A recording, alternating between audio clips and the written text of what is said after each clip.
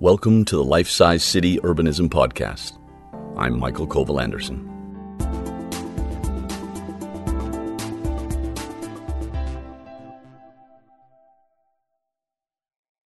When I listen to other podcasts, I often hear people saying, please give a top rating on iTunes. I'm not exactly sure why that is integral, but just let me say, please give me a top rating on iTunes. Thanks. In the previous episode, I had a great conversation with my friend Bianca Hermansen, Danish architect, urbanist, and thinker, about the subject of democratic design. This episode is another mind-blowing conversation with her. This time, we were in Paris, where Bianca was speaking on a panel discussion about gender and diversity in urbanism at the Danish cultural center, Le Bicolore. In the panel, she covered a lot of the same topics as in the previous episode. Then we had an entire day to spend together. Bianca lives in London, and obviously because of the pandemic, we haven't seen each other as much as we'd like.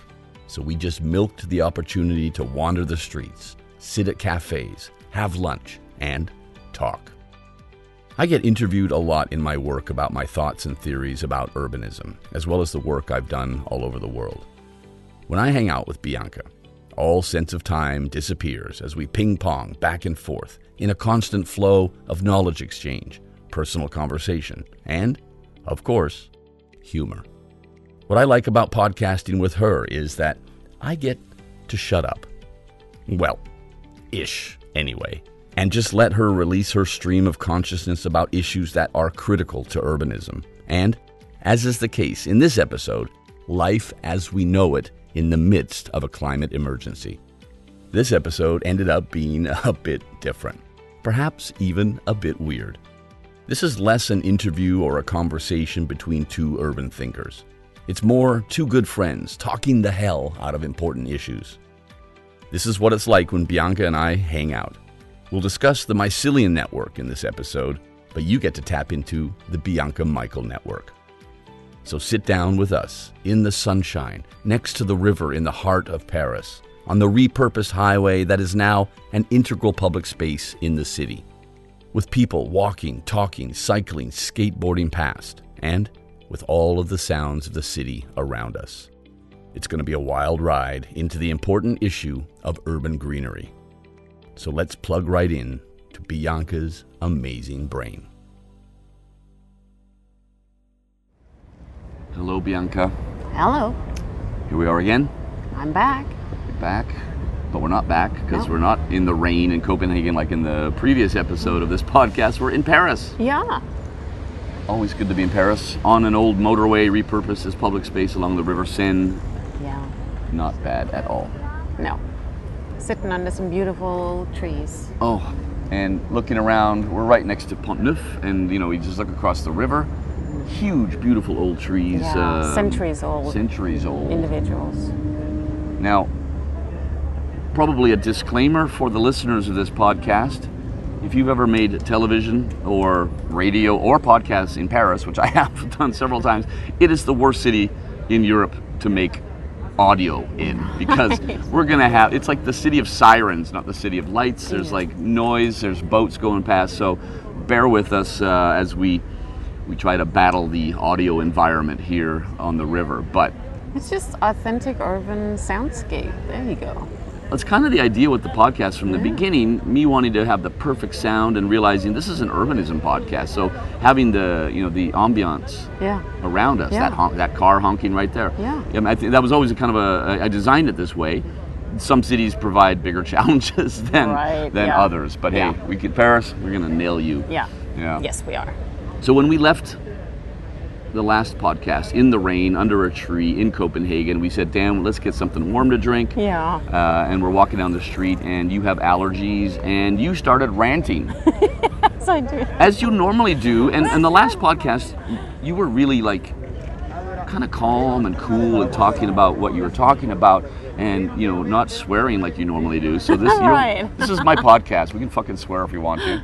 I can say fuck. I can say it. This is not an American network. Come on. No. This is Europe. And a Danish podcast, so even more freedom to do whatever the hell we want. Right. But you started ranting about your allergies, but also about pollen. Yes. And you dropped a bomb in my head that I had never really heard about, and I was fascinated by, and I said, oh my God, we have to do this podcast. And we couldn't do it in Copenhagen because you had to go back to London. But anyway, we're here now. Yes. And we got to do this because this is mind-blowingly interesting. Yeah.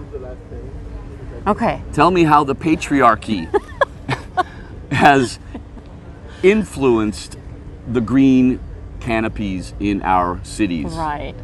Well, it is an interesting story. So let's just start with the facts. Roughly 30% of the world's population have allergies. They suffer from some type of airborne pollen allergy, right? So it's a lot of people, 1/3, right? And then you're thinking, well, okay, so then they move to the cities to get away from nature where the pollen is. Well, fun fact, it sometimes is even worse in cities because of the patriarchy, if we want to call it that. But it's a provocative way to start the podcast. No, totally, right? it totally but is. But hey, we'll get to it. Well, yeah. Okay. So sometime back in the 1800s, a group of white privileged men with property sat around a table, mahogany table, with their high top hats, smoking cigars, and then they had monocles on. They probably have monocles on too, yeah, and cravats and whatnot. And they decided, you know what? Female trees, they're just way too messy. I wish I could say this with a British accent, but they're just way too messy and inappropriate to be part of the landscape of a pristine city of tomorrow, the future city. That's not what we want. It's way easier. We should just go for male trees, and it's way more appropriate for a city of the future with male trees. And so ever since back then, because then there was a whole big body of work done around planting and maintenance and all these guides and principles for how to do urban greenery. And we still use those principles today. So effectively, we don't do female species in urban areas because that is messy. You have a few exceptions with like some flowering, species where you really need the flowers for decorative purposes. But in general, we stick to the male species. We could effectively mediate or eradicate a lot of the symptoms of allergies if we were to switch to female species, or just at least introduce some female species so it's not just all male. I mean, the point is, and I'm going to get a little graphic now for the listeners, the point is airborne pollen from male trees, it's sperm. If we're walking around in the tree's sperm, that impacts some people, and the only way to stop that from happening is to not have all sperm-producing trees in the city, or grasses or plants for that matter. It's any type of greenery. Now, again, we have to remember that the allergy industry is a huge industry. So there's also that, but... So the sperm, now, you said let's get graphic, but basically for you with allergies, walking around in a green patriarchal city, it's just the non-consensual cum shot. Right, all over your face all day long. I mean, in a way... I know. It's so silly. But that's literally what's going on. And I think, what bothers me is the fact that public health takes a backseat to historic documents around how to do a city, how to design the proper city, right? I think that's what sort of gets to me about this whole thing. Like, it would be so easy to fix. It's the easiest fix in the world, right? And there are other qualities too. Let's imagine a world where we have more female trees and plants and bushes and shrubbery and whatnot in the urban areas. What would that look like? Well, first of all, we'd have a lot more flowers in our cities. We'd have blossoming and flowering trees, for instance. We would have a lot of fruits, berries, nuts, all that stuff. So you can imagine how rich our cities would be in terms of food sources for our animals and even wildlife in those parts of the world where our cities have wildlife as well, right? And just, we were talking about this earlier, pollinators, right? So the world is facing massive pollinator extinction, right? It's a huge problem.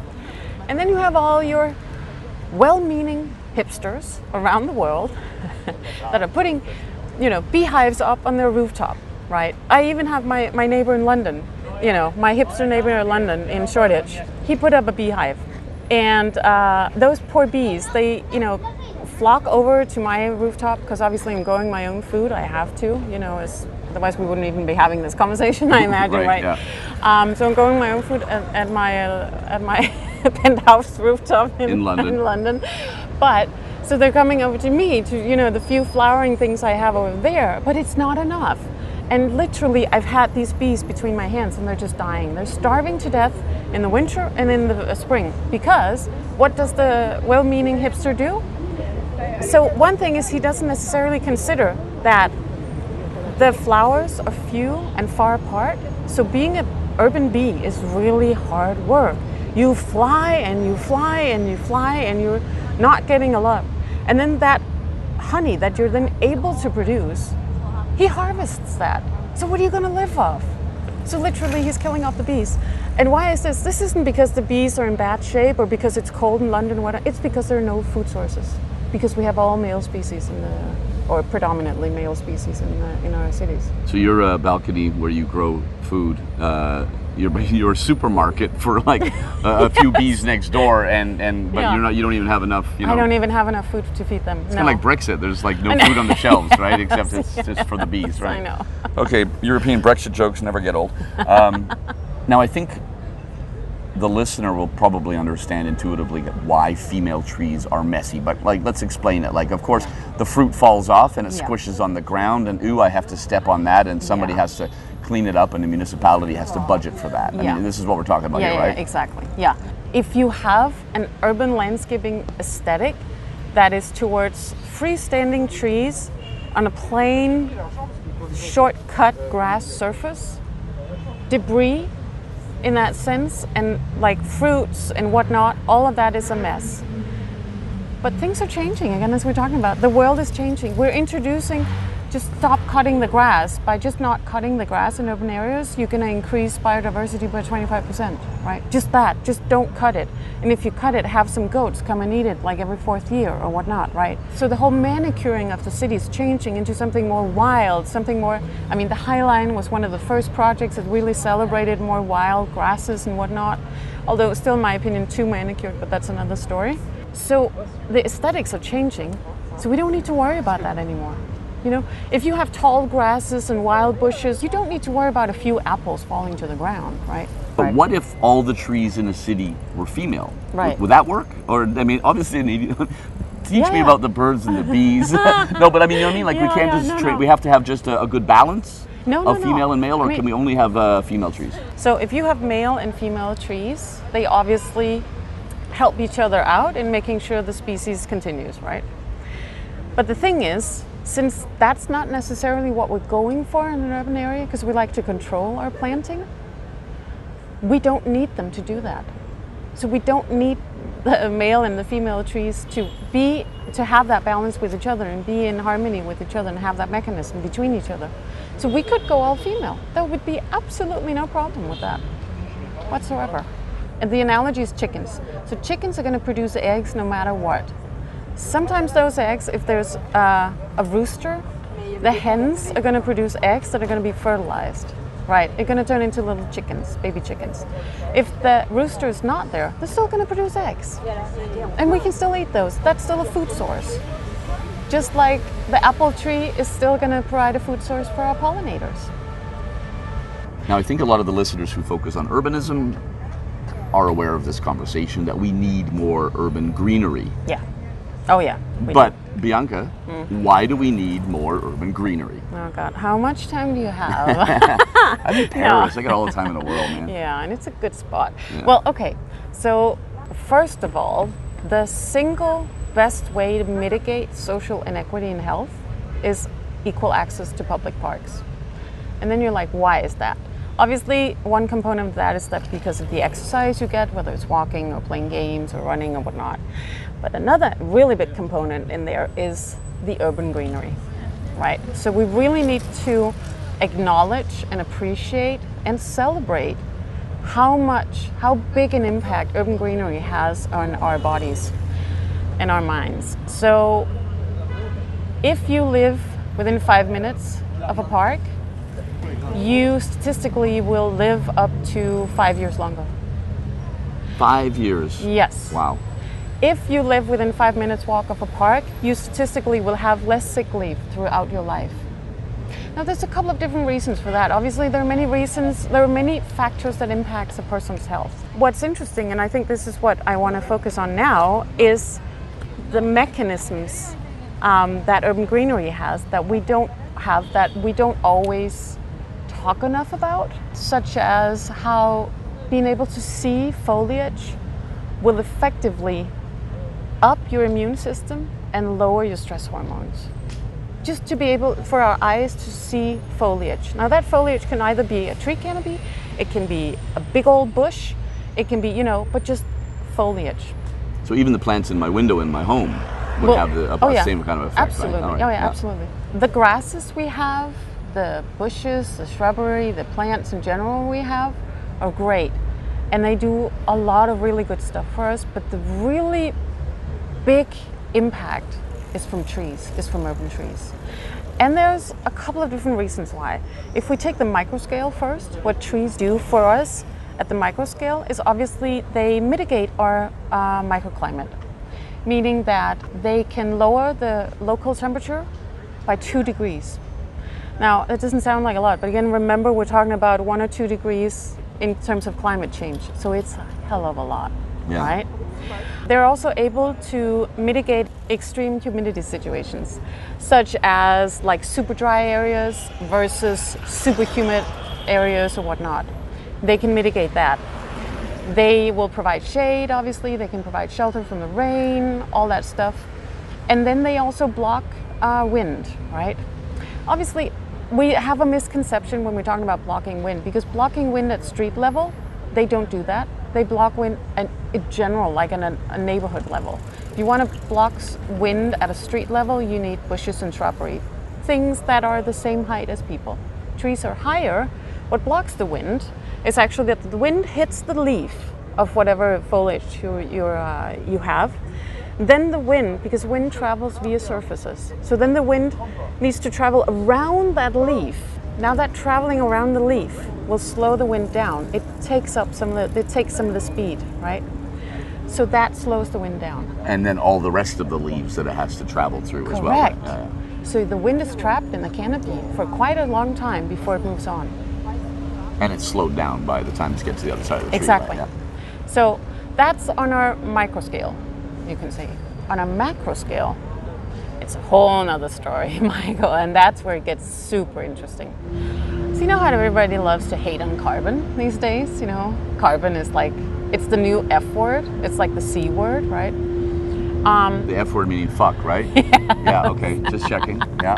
Danish podcast. And the C word meaning well, maybe we don't carbon. Even say carbon? Yeah, there you go. Yes, no. But let's just again remember that all life on this planet is carbon-based. Carbon is not the enemy. Carbon is a good thing. I'm made of carbon, you're made of carbon, my coat is made of carbon, my sneakers are made of, everything is made out of carbon. The problem is when carbon is floating freely around in the atmosphere. That's what we don't want. That's when it gets dangerous. That's when it can end life as we know it. But when it's bound in things, it's brilliant, and it's what makes life on this planet. So let's just remember that, right? So what do we want to do with all the carbon instead of just hating randomly on carbon? We want to get it out of the atmosphere where it doesn't belong, get it back bound into organic matter, right? Best tool for doing that? Trees, obviously. The smart listener would have seen that coming, but my listeners are super smart. Okay, so gotcha. they're way ahead now. They were way ahead. So now we catch up. Yeah. Okay. Yes, I'll try to catch up. Okay. So basically, what the trees do is they suck up the carbon of the atmosphere, and they store it safely and sustainably in their leaves, in their flowers, in their stems, in their branches, in their trunks, and in their roots. This is why we're always talking about we should use more timber in construction, right? Because then we are using material that stores carbon or stores CO2 rather than requiring it or releasing it in the process, such as steel, which has 7 times the carbon footprint of timber, right? Which is insane. Now, that's all great as long as that tree, that piece of timber, stays intact.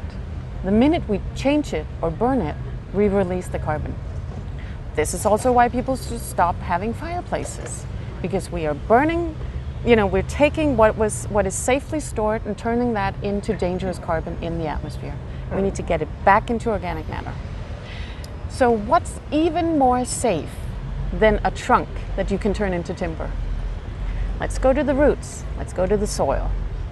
Because what the tree does, when it's done with claiming whatever carbon it wants from what it sucks out of the atmosphere, it takes it down to its roots and it funnels it out into the soil around it, into the mycelial network down there, into whatever living creatures are down there doing their jobs, right? I mean, it's a whole thing. Just like we don't know anything about our oceans, we have no freaking clue what goes on inside the ground. We have no idea. But I can tell you, it is awesome in the literal sense of that word. It's just an endless, complex, intricate, interconnected, super powerful, just one mechanism after the other and one process following another. It's amazing, right? But anyways, so what happens with the carbon down there?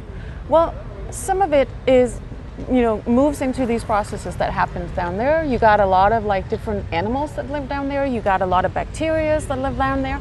Ooh, speaking of bacteria, when we're talking about what's great for why we need more trees and more greenery in the urban areas, here's an interesting fact. So there are certain bacteria that live in soil. When those bacteria pee, again, I'm going to get a little graphic here. Welcome to toilet urbanism. Toilet cum shot urbanism. Yes. Yeah. When those bacteria pee, when the human brain picks up that scent, that smell, it instantly releases anti-stress hormones. So when you walk past soil, you literally de-stress just from walking past it. Just from the scent of the soil. Correct. Yeah. Because bacteria are going pee-pee. Correct. All right, cool. Isn't that amazing? It is. So we don't just need more trees and more plants and more whatnot in cities. We need more soil.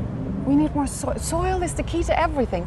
And then imagine you're not just providing soil for like health reasons, you're also providing this giant carbon bank, this vault that stores all that carbon in an even more safe and even more sustainable way than a trunk, which you can take down and you can cut up and you can chop it even further up and you can burn it and you can release that carbon back out.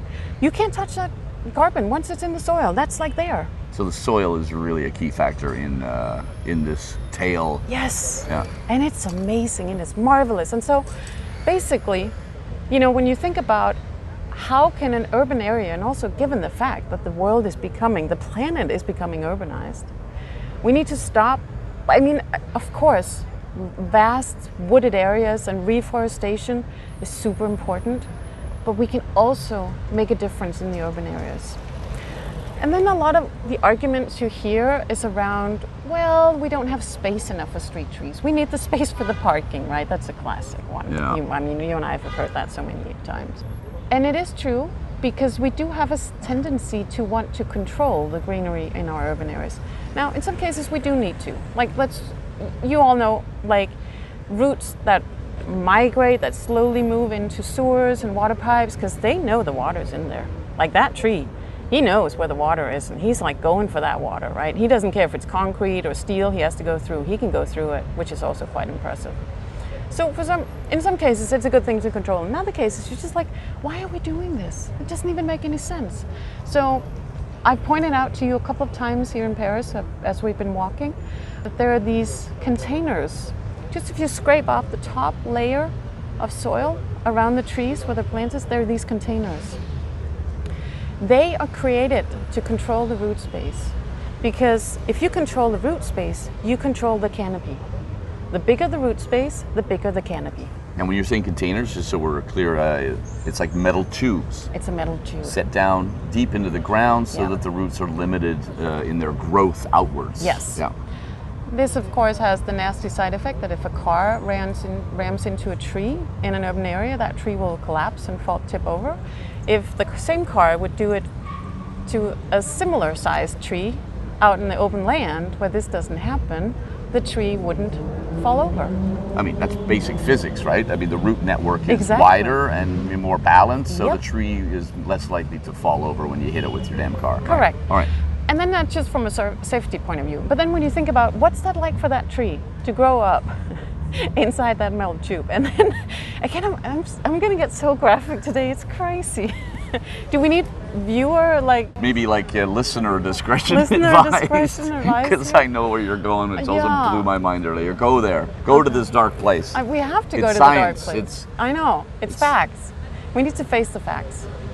So imagine being the tree growing up inside this. You're planted as a teenager. You're taken from the nursery. You're planted as a teenager in this urban area, and you grow up inside this tube that constrains your growth, your natural growth.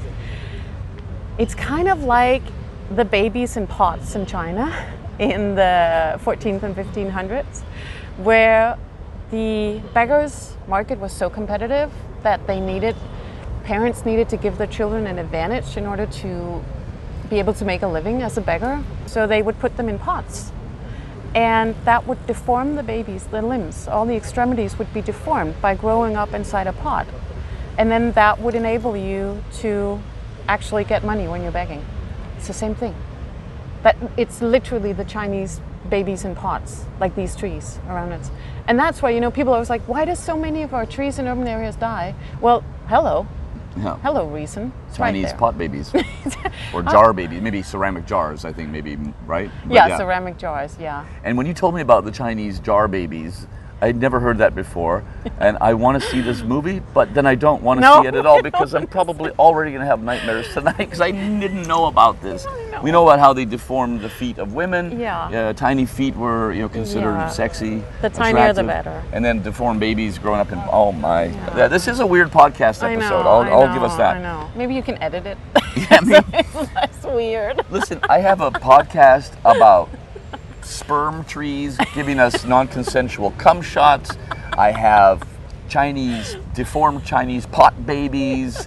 We got peeing bacteria. Yes. This is a gold mine of a podcast episode, dude. But that's what's amazing about science. Now, we were walking along the Seine. We were looking for how to get down here to the riverside to find a quiet spot to podcast. I don't know how it's going to end up for the listener, how quiet it is, but hey, you're with us in Paris right now. Yes. But you walked past a tree and you said, oh, stop, Michael, come here. Smell this. Can you smell it? And I'm going, yeah.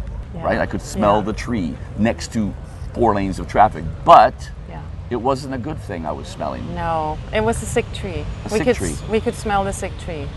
So there are various diseases and there are various, ways that a tree can suffer. And some of the ways that a tree suffers, you can actually smell it, and that's what I pointed out to you there. There's a lot of trees where we're walking, and it was only that tree that had that distinct smell.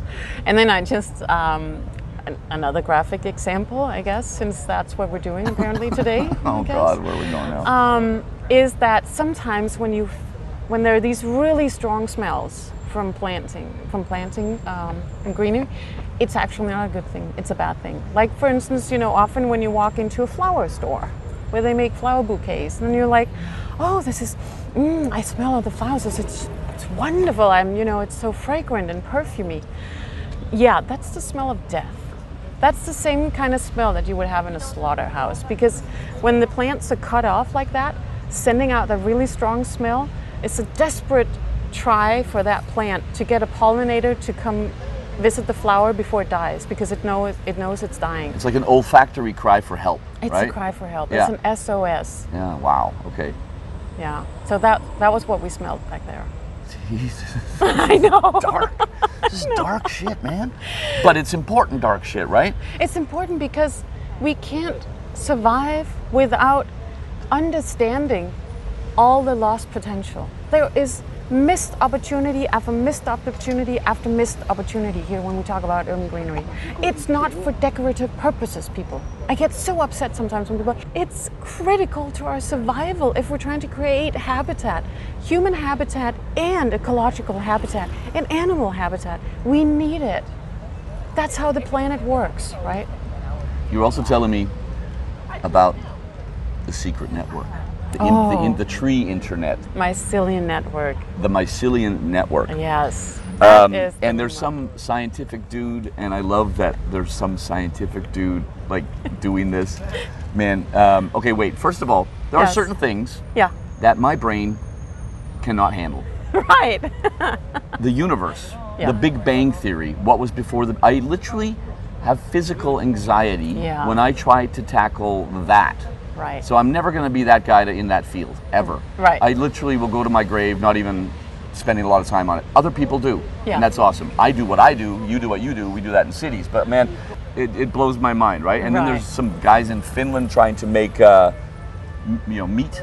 They make meat out of carbon. They make meat out of carbon with electricity, and I don't even... water and enzymes. You told me about that last time. I was going to Google it. I'm going, no, I don't. I literally don't want to Google that because I will not understand it. And I would rather use my energy understanding other things. Great. Right. I fully admit my flaws here. Yeah. But the mycelium network, man, this is hurting my head today. Come on. I know. The Internet of Trees. Tell me about Internet of Trees. And the dude, what's he doing? Sorry, I helped Oh, yeah. He what's this guy trying to send messages into the mycelium network? Yes. This is another film that needs to be made. I know. So many films needs to be made. Okay, yeah. So there's this super cool, the fungi guy, they called him. The fun guy. Why not just the fun guy? I know. They called him the fungi guy.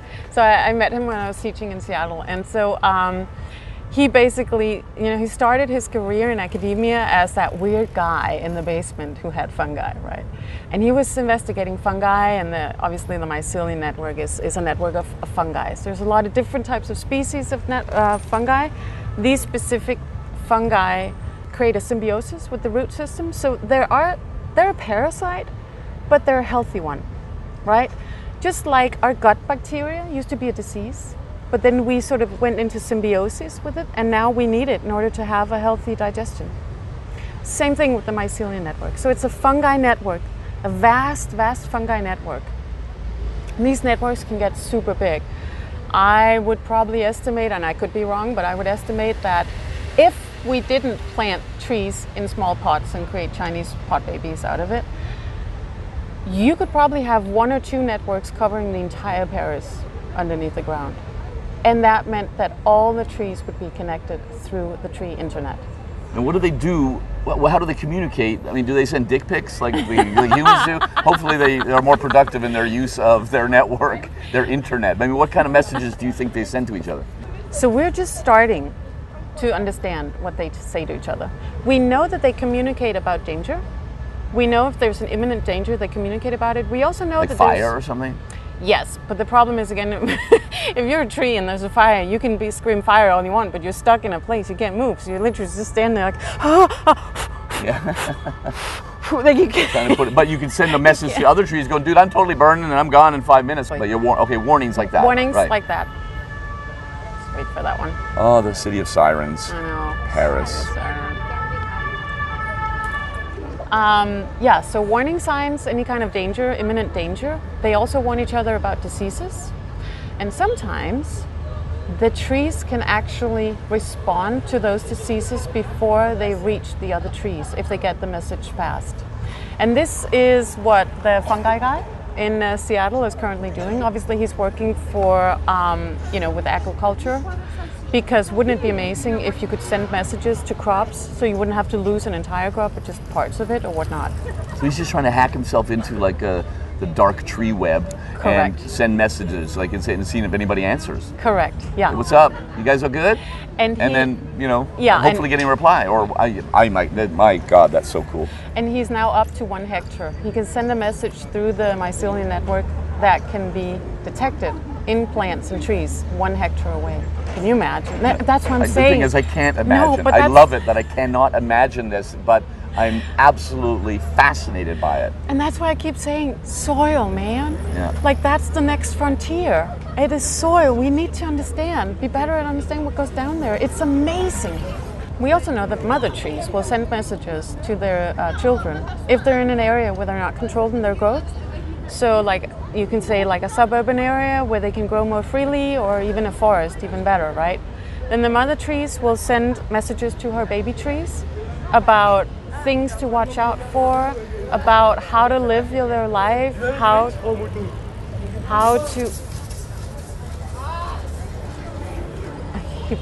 Oh, that was just a bike puncture. Yeah, it was a bike in front of you and me. He punked. I mean, that's sorry. There's a lot urban poetry that it was in front of you and me. Yeah, you know.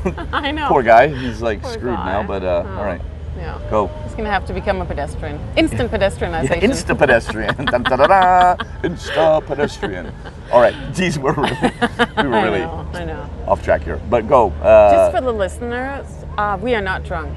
Yeah, We're high on life. Actually, that is a really good disclaimer.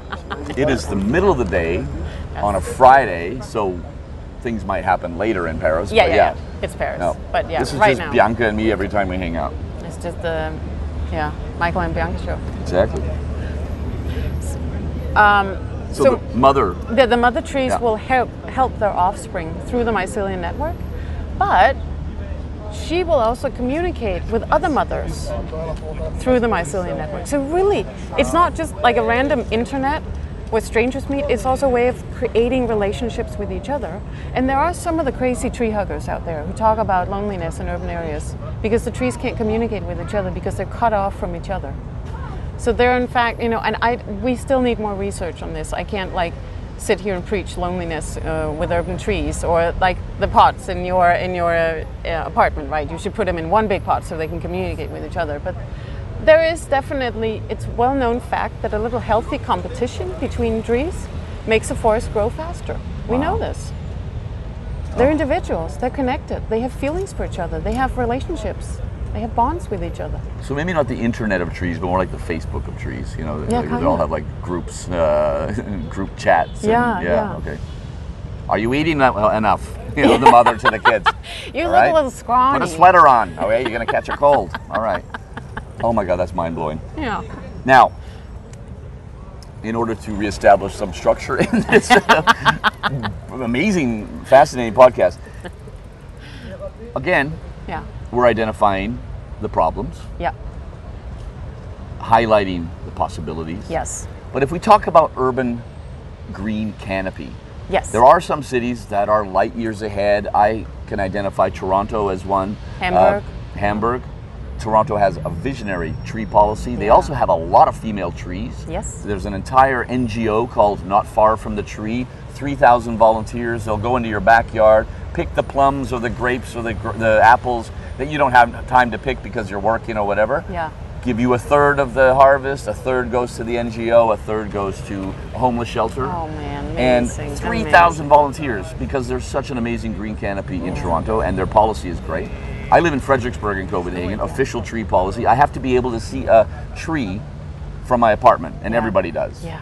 I think that's cool. Copenhagen, if you've heard a previous episode, I'll link to it down in the description, but Copenhagen sucks at trees. So what other cities in the world are the leaders that you look to and say they're really doing a good job in their understanding of the complexity of urban greenery, the way they protect it, the way they nurture it? Singapore, bang. Singapore didn't hear that one coming. is light years ahead of us, like ahead of the rest of the world. Now I know, obviously, with the geographic location, it's an ideal climate for growing something that's even close in some areas to jungle, like urban jungle. I want to call it the urban jungle. But at the same time, they're acknowledging they have a great potential and they're just going for it full thrust. It is green, green, green. Every single new project is super green. Every single new building have to have greenery, like vast, large-scale proper soil volumes, green space, either in terms of terraces or green walls. Like they're just going full on, man. And it's amazing. It's incredible. Like I urge everyone, you gotta go past Singapore and check out all the new projects, all the new neighborhoods, all the new public parks. They are incredible. The lushness you get in Singapore. And just the fact that you're sitting in a public park and if there's quiet, for instance, if you go at night and it's quiet, you hear life around you. It's like being in the jungle. It's like crickets. It's like, the the little monkeys that make that sound. I can't remember what the name is, but you have that cute face, right? Yeah. You got all sorts of birds. You got, and bugs are crawling all over you. Maybe you don't want that, but it's a sign of life. That city is becoming a living organism on its own, in its own right, where I am there. We have human habitat, but we also have another form of habitat that's almost independent from us humans, but we're coexisting. It's a dream, man. It's a dream. It's a dictature, obviously, but it's a dream. I remember many years ago, Copenhagen put beehives on top of all municipal buildings and released 3 million bees into the city. For a city that doesn't really understand the importance of trees, now I'm wondering that a policy came later that all new structures have to have a green roof in order to create the necessary greener food sources for the bees. I don't know if that was like there's a disconnect. How many of those 3 million bees died? They produced a lot of honey and were giving it out, and you can buy it and stuff. But but anyway, that policy. To Copenhagen's credit, that all new structures have to have a green roof. That's not bad. A bit visionary. Bizarrely, they have no tree policy, but they did that. You also have the new sidewalks in Ørsted.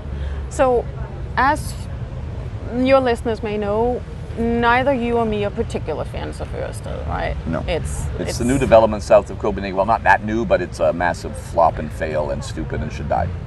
Thank you. Yes. Sums it up. Everything we understand as the not to-dos in urbanism has happened out there.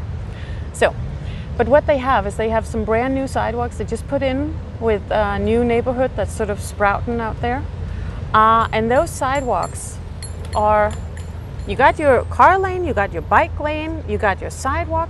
In between your sidewalk and your bike lane, you got about a good 2.5 to 3 meters of just wild shrubbery. A bioswale is what we would call it, isn't it? A bioswale, but this one is, of course, it has a purpose in terms of like overflow water and whatnot, but more so than that, you have all these amazing weeds growing there. So it's not a bioswale in the Northern American sense of the word, where it's kind of still manicured, because you choose pretty flowers and interesting flowers and, you know, plants that can clean the off-run water and whatnot. This is just weeds, and they're just growing wild.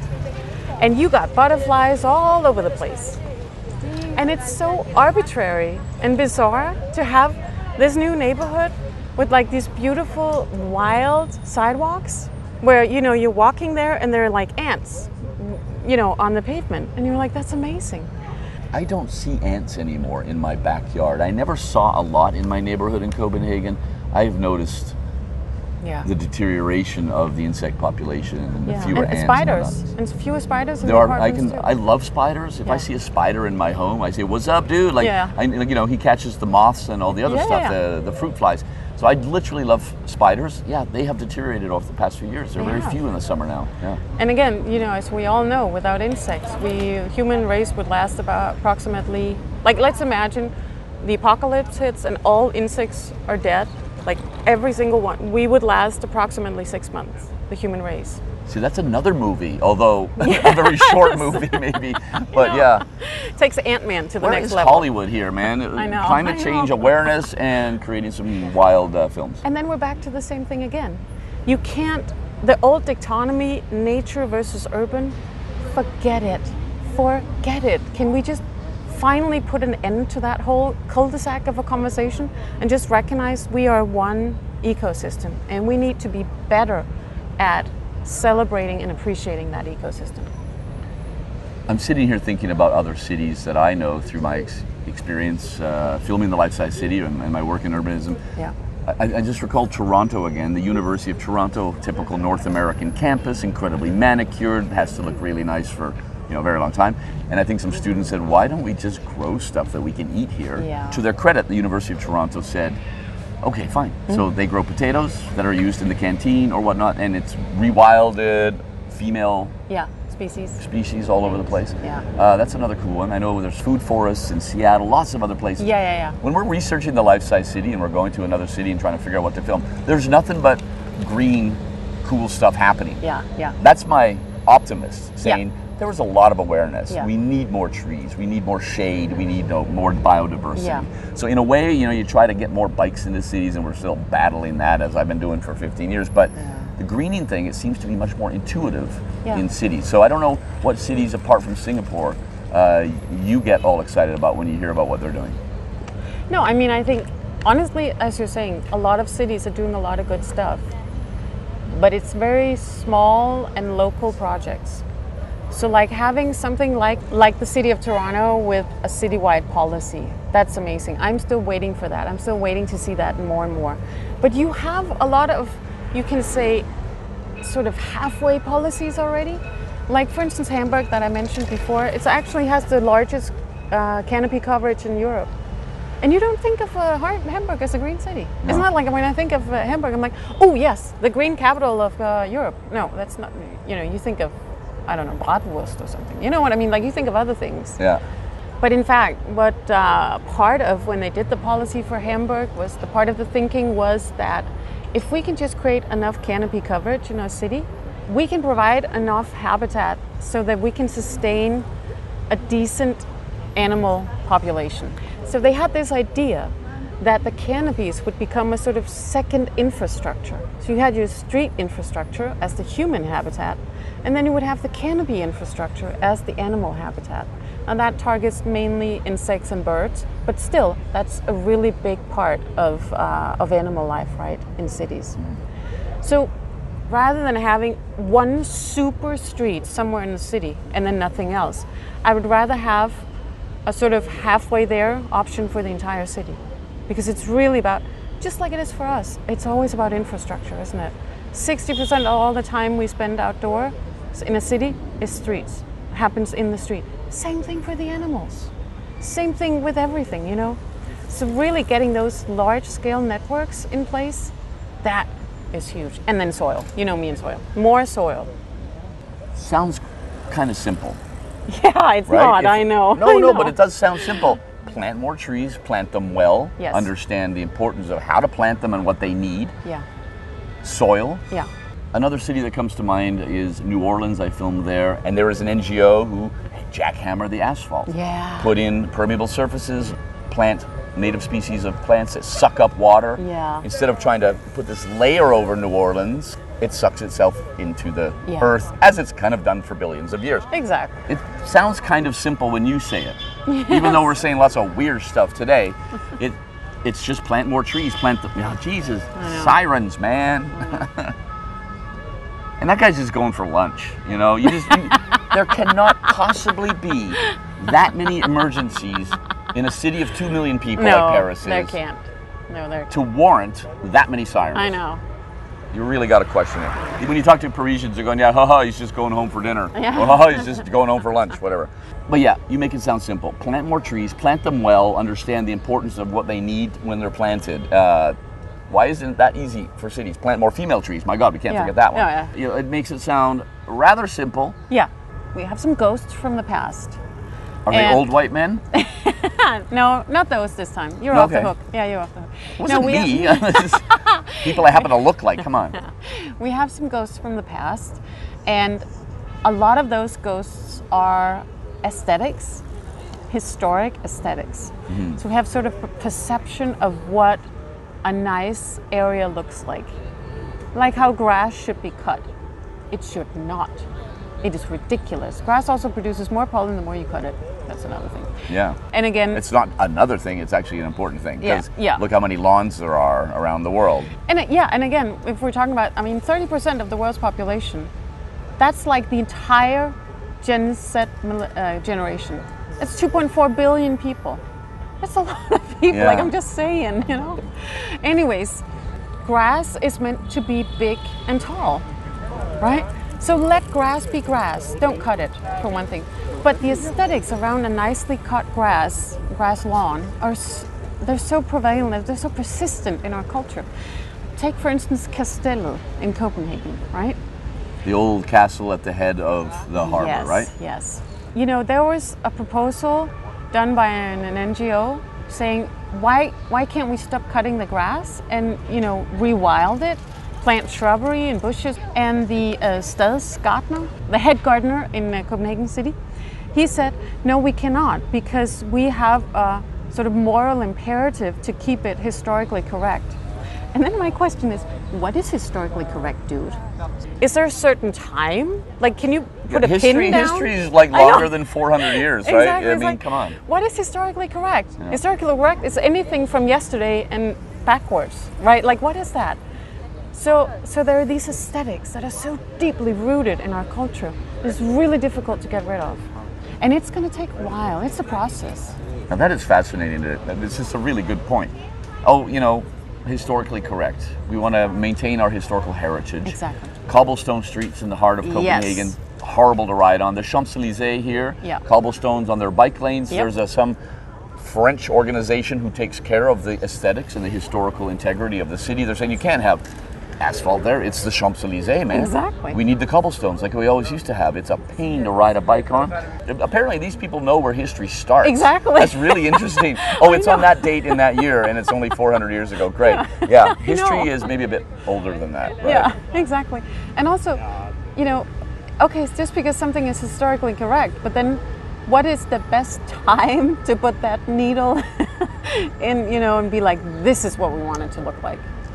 Maybe we need to reassess some of these things. Does history truly outweigh the quality of life of the people there? Or does it truly outweigh the ability to be climate resilient? I mean, we are facing a climate collapse. I'm just going to be like completely, frank here. We are facing a climate collapse. There's nothing we can do about it. It's coming. We don't know when, we don't know how bad. All we can do at this point is mitigate. We can't fix it. That option is gone. We cannot fix it. We can mitigate. So we have a lot of small, tiny, like millimeter options of mitigation all over the world, in all of our cities, and all of our forests, and all of our wetlands, and all of our mountains. And we're not seizing those because, no, it won't really have an impact. Of course it will. It's kind of like we talked about last time. If you add all the minorities together, they become the majority. So anything, no matter how small, will matter. Everything counts in large amounts. Thank you very much, Depeche Mode. But that's really how it is, Yeah. right? So if we can just stop cutting that grass, that will also help us. Everything helps. Yeah. Every little thing, huh? Yeah. Now I'm wondering if we should get some t-shirts printed with "Stop hating on carbon" and walk around our respective cities and see what kind of response we get from that. And then we can maybe explain that, hey, we're all carbon. Carbon is a good thing, blah, blah, blah, right? Yeah. But still, I mean, if I walk, a gray-haired guy my age walking around with a t-shirt saying "Stop hating on carbon," people are going to think you're a car driver. Oh, they're gonna think I'm a total anti-everything Yes. guy, right? Like, oh my God. But it's not. Again, that's what's amazing about science, Yeah.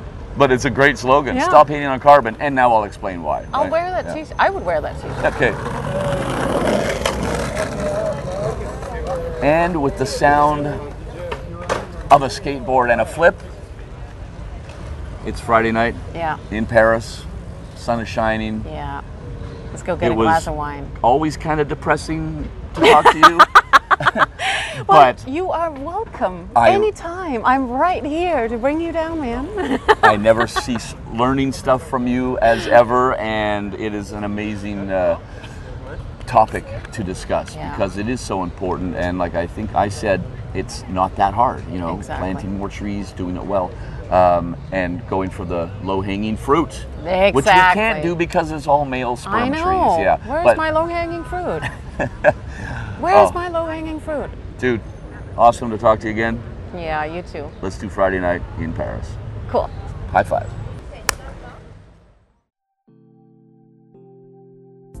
You've been listening to The Life-Sized City, my podcast about urbanism and urban change.